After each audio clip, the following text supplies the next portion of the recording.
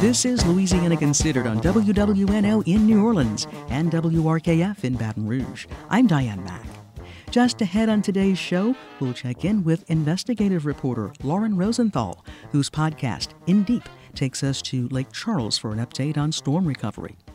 And Rare Photos give us a behind-the-scenes look at jazz icon Billie Holiday. But first, Election Day is finally here. With the fate of the U.S. Senate and House of Representatives up for grabs, there's a lot to discuss before the polls close. We're joined now by Capitol Access reporter Paul Braun. Thanks for being here. Anytime, Diane. Paul, control of the Senate and U.S. House of Representatives hangs on just a handful of races around the country, but none are here in Louisiana. What do we expect from the races at the top of Louisiana voters' ballots today?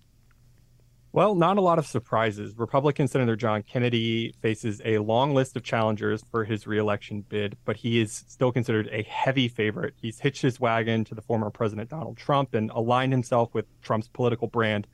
In a state that voted overwhelmingly for Trump in 2020, that's likely to be a winning strategy. Kennedy has also out-fundraised his challengers 10-1. The $38.6 million he's raked in is more than 10 times the combined fundraising hauls of Gary Chambers and Luke Mixon, the top Democratic challengers in this race. The big question is whether Chambers and Mixon will siphon off enough votes to force Kennedy into a runoff with one of those guys next month. So that's what we're keeping an eye on tonight. Same basic story on the House races we're looking at. The incumbents are heavy favorites in each of those, and there's virtually zero chance that control of any of the seats changes from one party to the other. That's by design. The way the state's congressional maps are drawn pretty much guarantees that Louisiana will send 5 Republicans and 1 Democrat to Washington to be in the House. There is a fairly interesting intra-party challenge in the 3rd congressional district where Republican Holden Hoggett is trying to knock off incumbent Clay Higgins. Higgins drew some heavy criticism from folks in the Acadiana region for his handling of disaster aid after the devastating 2020 hurricane season and for his tendency to earn headlines with his fiery, sometimes violent rhetoric on social media. Still, Higgins has the support of the state GOP and has out-fundraised Hoggett so far, but that's one worth keeping an eye on. So not a lot of surprises are expected in the congressional races. What about down the ballot? Yeah, I mean, there is quite a bit down the ballot for voters to sink their teeth into, namely a couple of interesting special elections in the state Senate. In New Orleans, the 5th state Senate district, voters will choose the successor for the former senator and state Democratic Party chairwoman Karen Carter Peterson. Peterson, you'll remember, resigned in April and pleaded guilty to federal wire fraud charges a few months after that. The 5th district is the state's most liberal legislative district, and the race pits a couple of up-and-comers in the state Democratic Party, State Representatives Mandy Landry and Royce DuPlessis, against each other. Both are Democrats. Both have very similar voting records and policy positions. This is really more of a question of style, more so than substance. And then over in the 17th Senate District, which is anchored in West Baton Rouge Parish, there is actually a chance for Democrats to chip away at the Republican supermajority in the state Senate. State Representative Jeremy Lacombe, a moderate Democrat, is running to replace Senator Rick Ward, a moderate Republican who retired back in June. And he faces off against a West Baton Rouge Parish councilman in Caleb Kleinpeter and a physician in Kirk Roussel. Both those guys are Republicans. And as always, we've got a list of proposed constitutional amendments up for consideration. Run through those with us. Yeah, there are 8 constitutional amendments on the ballot in this election. There will be another 3 in December when voters might head back to the polls for some runoffs. This first batch of 8 proposed amendments will ask voters to weigh in on provisions of the state constitution that, among other things, deal with certain tax breaks for veterans and people with disabilities. Some of them limit how the state invests its money in various trust funds. But I think the one that will draw the most attention is Amendment number 7, which asks voters if they want to rewrite the portion of the state constitution that prohibits slavery and limits involuntary servitude to only be used really in the criminal justice system as punishment for a crime. This proposed amendment is a bit of a mess. In fact, the state representative who got this one put on the ballot in the first place, Democrat Edmund Jordan of Baton Rouge, he came out against it after Republican state lawmakers significantly amended his original proposal. And in its original state, the amendment would have prohibited the use of involuntary servitude and slavery in all cases, including as punishment for a crime. that rankled some Republicans who thought it would sort of upend the criminal sentences right now that carry the designation at hard labor, which is a big part of the penal system in Louisiana. They amended it basically to say that slavery and involuntary servitude would be prohibited except in the lawful administration of criminal justice, which is language that might be even more permissive than the current ban on slavery and involuntary servitude as the Constitution has already outlined. So it's a bit confusing and definitely one to keep an eye on. Paul Braun is the Capitol Access reporter for WRKF. Thanks for being here. Anytime. From the water main at American Public Media, Season 2 of the podcast In Deep takes listeners to Lake Charles, Louisiana, to learn how residents are recovering from 2 hurricanes, an ice storm, and empty promises from the government. The podcast talks to those forced to rebuild and relocate, as well as the volunteers who do anything possible to keep their community afloat. Investigative reporter for APM Reports and host of In Deep, Lauren Rosenthal, joins us for more on this project and what she uncovered in Lake Charles. Thanks for joining us. Oh, thank you for having me. Lauren, in 2020 and 2021, Lake Charles experienced 4 major natural disasters. Walk us through what happened and the extent of the damage. Who was impacted by this?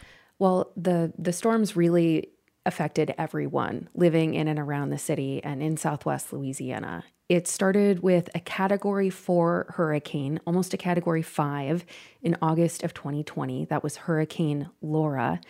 And then about 6 weeks later, just as power was finally being restored in the city of Lake Charles, Hurricane Delta swept the region, knocked out power again, flooded a lot of neighborhoods and already damaged homes. And then the winter brought a freak ice storm, the same storm that affected your listeners in New Orleans, that sunk Texas into darkness, record low temperatures for days. That also affected Lake Charles. And then finally, in the spring of 2021, while our producer and I were on the ground reporting in Lake Charles, there was a historic single-day rainfall and the city flooded. The first episode of the podcast focuses on relocating due to storm damage. You spend a lot of time with one woman, Alexis. Tell us a bit about her story and what she had to go through. Yeah, Alexis was a woman in her 30s who grew up in Lake Charles, like a lot of people in the city, had been there for most of her life. Alexis was living with her fiance in a small rental house. The hurricanes really did a number on that house, and it was not livable anymore.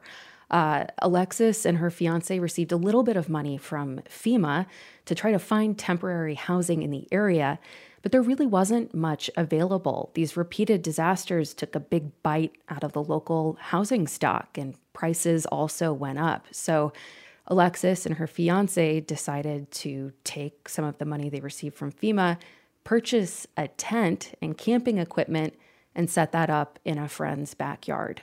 Alexis happened to learn she was pregnant that winter that she and her fiance moved into the tent. So when I met her, they were sort of bouncing between sleeping outside and sleeping in hotels when they could scrape together the money for that.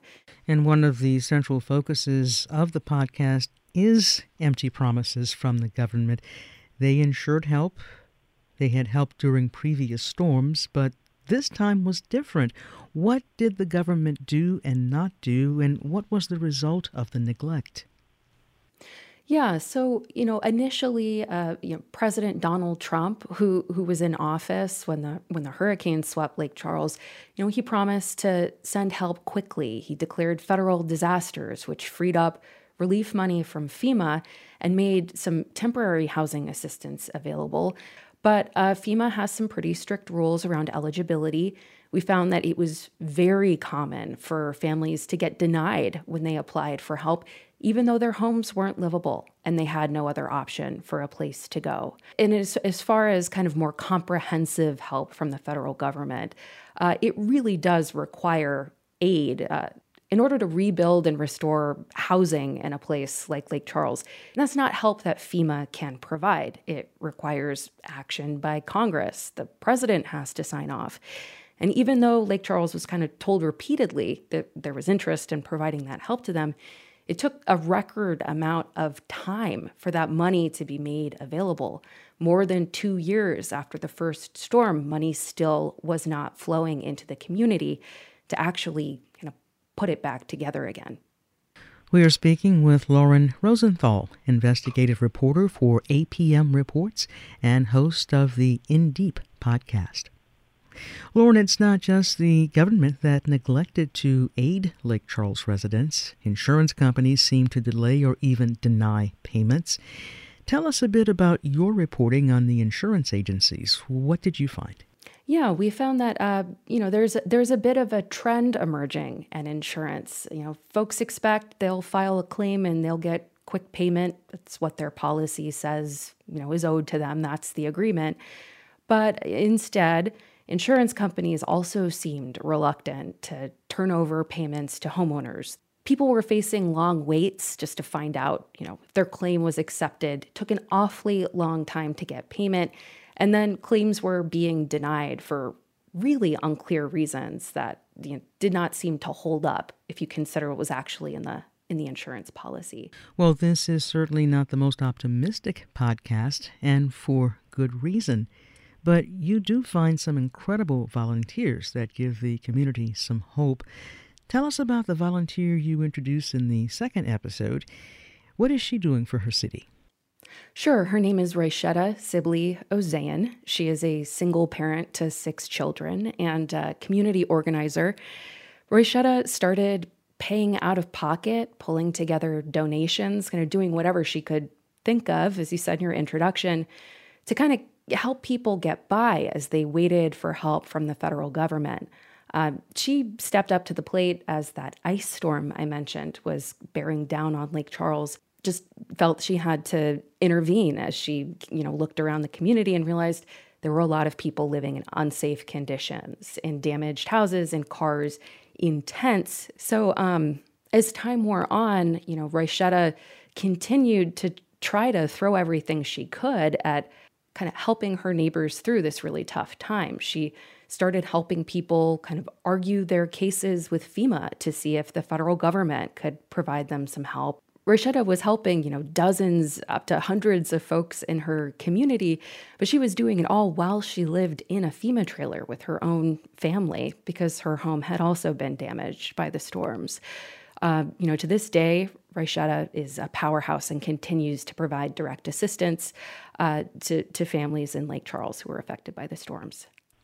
Now, one of the main messages of this series is that all the disasters in Lake Charles, both the natural climate-related disasters and the industry-related ones, could be replicated in other cities across the country. Why is that? It's because the systems that people expect to tide them over and get them through when something like this happens are the same everywhere. The government offers the same programs, insurance operates similarly. But I will say that, I walked away from reporting this story with some real kind of optimism in my heart because, the experts that we spoke with really stressed that in times of disaster, wherever you are, it's very common to see neighbors step up to help one another, like Roishetta Sibley Ozayan did for the people living in her community. It's just a question of whether the long-term support people need to rebuild their cities and come back home again is actually going to be there. And ultimately, where are things now? Federal aid to rebuild Lake Charles to kind of restore housing in the city finally started to flow in this fall. There are shovels going into the ground, construction projects getting started, as we speak today. That is going to be a really long process, could take years. Population of Lake Charles has still not totally come back, and it could be quite some time before it does. Lauren Rosenthal, investigative reporter for APM Reports and host of the In Deep podcast. Thanks so much. Thank you.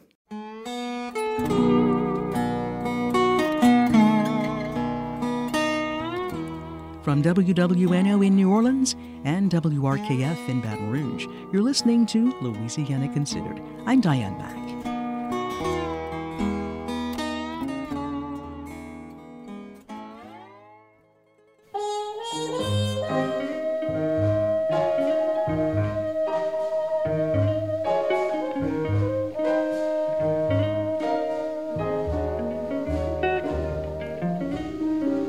Them that's got shall have, them that's not shall lose. So the Bible said, and it still is news. Mama may have, Papa may have, but God bless the child that's got his own, that's got his own. Here's a heads up for jazz lovers, photo enthusiasts, and fans of Lady Day. A collection of largely unseen photographs gives viewers a rare behind-the-scenes look at the jazz icon in the exhibit Billie Holiday at Sugar Hill, photographs by Jerry Danzig. It's on view now at the West Baton Rouge Museum. The exhibit is a collaboration developed by the Smithsonian Institution Traveling Exhibition Service and the Jerry Danzig Archives. Angelique Bergeron is the executive director of the West Baton Rouge Museum, and she joins us now. Welcome to Louisiana Considered. Thank you so much for having me. This must be a very exciting time for you at the West Baton Rouge Museum to have such an important exhibit. Tell us about Billie Holiday and her life. Well, Billie Holiday embodies so much to me. She's beauty, she's grace, she's class, she's strength, and she's wise. But she's troubled, too. Billie had troubles from a young girl. Her mother had married many times. There were reports of abuse. And then later in her life, drug abuse and a series of failed marriages and unhelpful husbands. But her strength and perseverance are why she resonates so much with us today. Her music is haunting, it's complicated and comforting, it's all things, it's happy and sad, all at once. And this exhibit presents an unexpected journey into her life. How does it present an alternate narrative to her troubled story? There's her troubled story, and then there's the put-together, perfected image that she had on the stage. And this kind of shows you behind the scenes. It shows you Billie on the streets, greeting fans, hugging babies, signing autographs, just getting ready for her performances and just interacting with the public. It's a really intimate portrait of her. It's kind of a everyday Lady Day? Everyday Lady Day. I like it. Now, tell us about the photographer, Jerry Danzig. How did he come to photograph Lady Day? He had an assignment from Decca Records to photograph her week-long run of performances at the Newark, New Jersey nightclub Sugar Hill. He photographed her in April of '57 there, and then at a festival in New York at the following August. How did he gain her trust to get such access to her to take these photos? Jerry Danzig's son, Grayson Danzig, is one of the curators for this exhibit, and he writes about his father's style as being very unobtrusive, kind of in the background. He always was careful to only use the natural light, so he didn't have light flashes in her eyes and things like that. He's able to capture this intimate portrait by his unassuming nature and ability to just get close to her. Now, these photographs were taken shortly before she died. 2 years before she passed in 1959 at the age of 44. Take us on this journey, Angelique. When we enter the museum, what will we see? A larger-than-life portrait of Billie, beautifully dressed, hair perfect, her diamonds, and then you'll walk into the gallery. We've actually had to use 2 galleries to house all of the photographs, over 50 photographs that came, and wow. We're a small regional history museum. Some of the photographs are over 5 feet tall that are just stunning, crisp images, mostly black and white. There's a few colors in there, color photographs. Just a beautiful, intimate portrait of Billie Holiday on stage and behind the scenes. Do you have a few favorites? Oh, gosh, yes, I do. I love the images of her with her Chihuahua, Peppy. Just so cute and so tender. There's so many. I mean, Billie, I guess I've loved her for so long. Just to see the beauty, the formal dress of the era, behind the scenes, the makeup, how she's just putting on these layers for the public, but also just so normal and everyday behind the scenes with her family, friends, and folks. There's some really lovely photographs of her at the kitchen sink of a family friend at their apartment on West 93rd Street in Manhattan. But I think my favorites are the ones where she's on the stage. There's a great one of her at the bar where she looks like she's about to cuss out Jerry Danzig, or maybe she's in the middle of an argument with him or something, but there's a fire in her eyes, and she just looks like she's given someone a piece of her mind. Wow. Now, does this club, the Sugar Hill nightclub, does it still exist today? It does not. It has been closed for a few decades. Uh-huh. Do you also have some of the photographer's effects on view? We do. We have some of the ephemera from his assignment, photographing Billie Holiday's engagement at Sugar Hill. Some of the objects include his Leica M3 camera and a photograph of him while holding it, his business cards from the late 1950s, and other items from that period. I see you have an upcoming concert at the museum in celebration of this exhibit with some New Orleans-based musicians. What can visitors look forward to?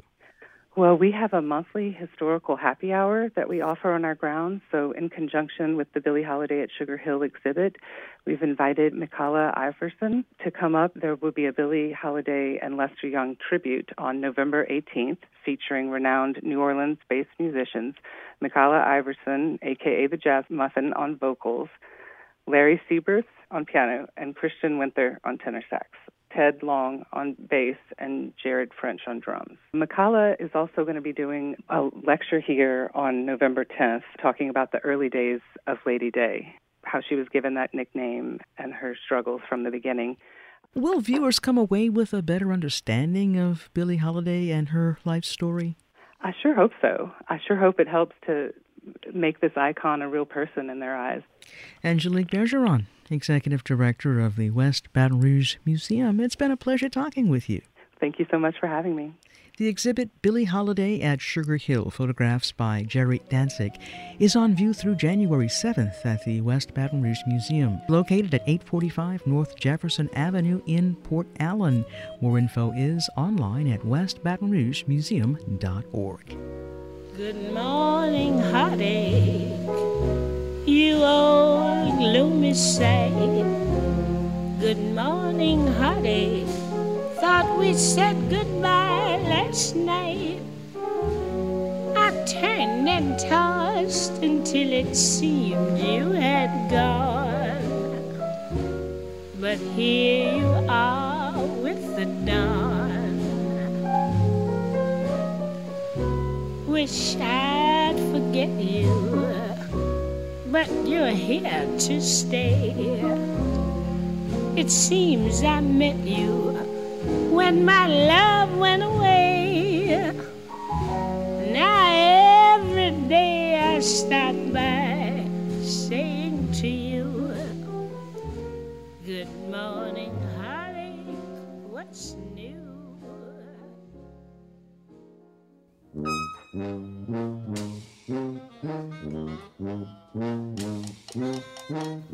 From WWNO in New Orleans and WRKF in Baton Rouge, you've been listening to Louisiana Considered. I'm Diane Mack.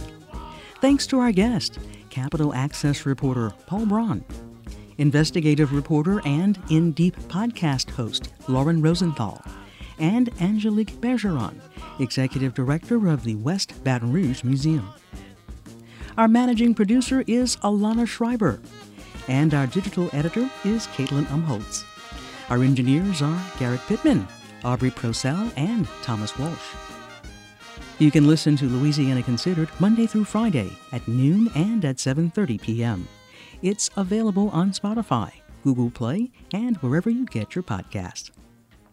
Major support for Louisiana Considered provided by Rouse's Markets, a Louisiana shopping experience, with additional support from Louisiana Farm Bureau Federation.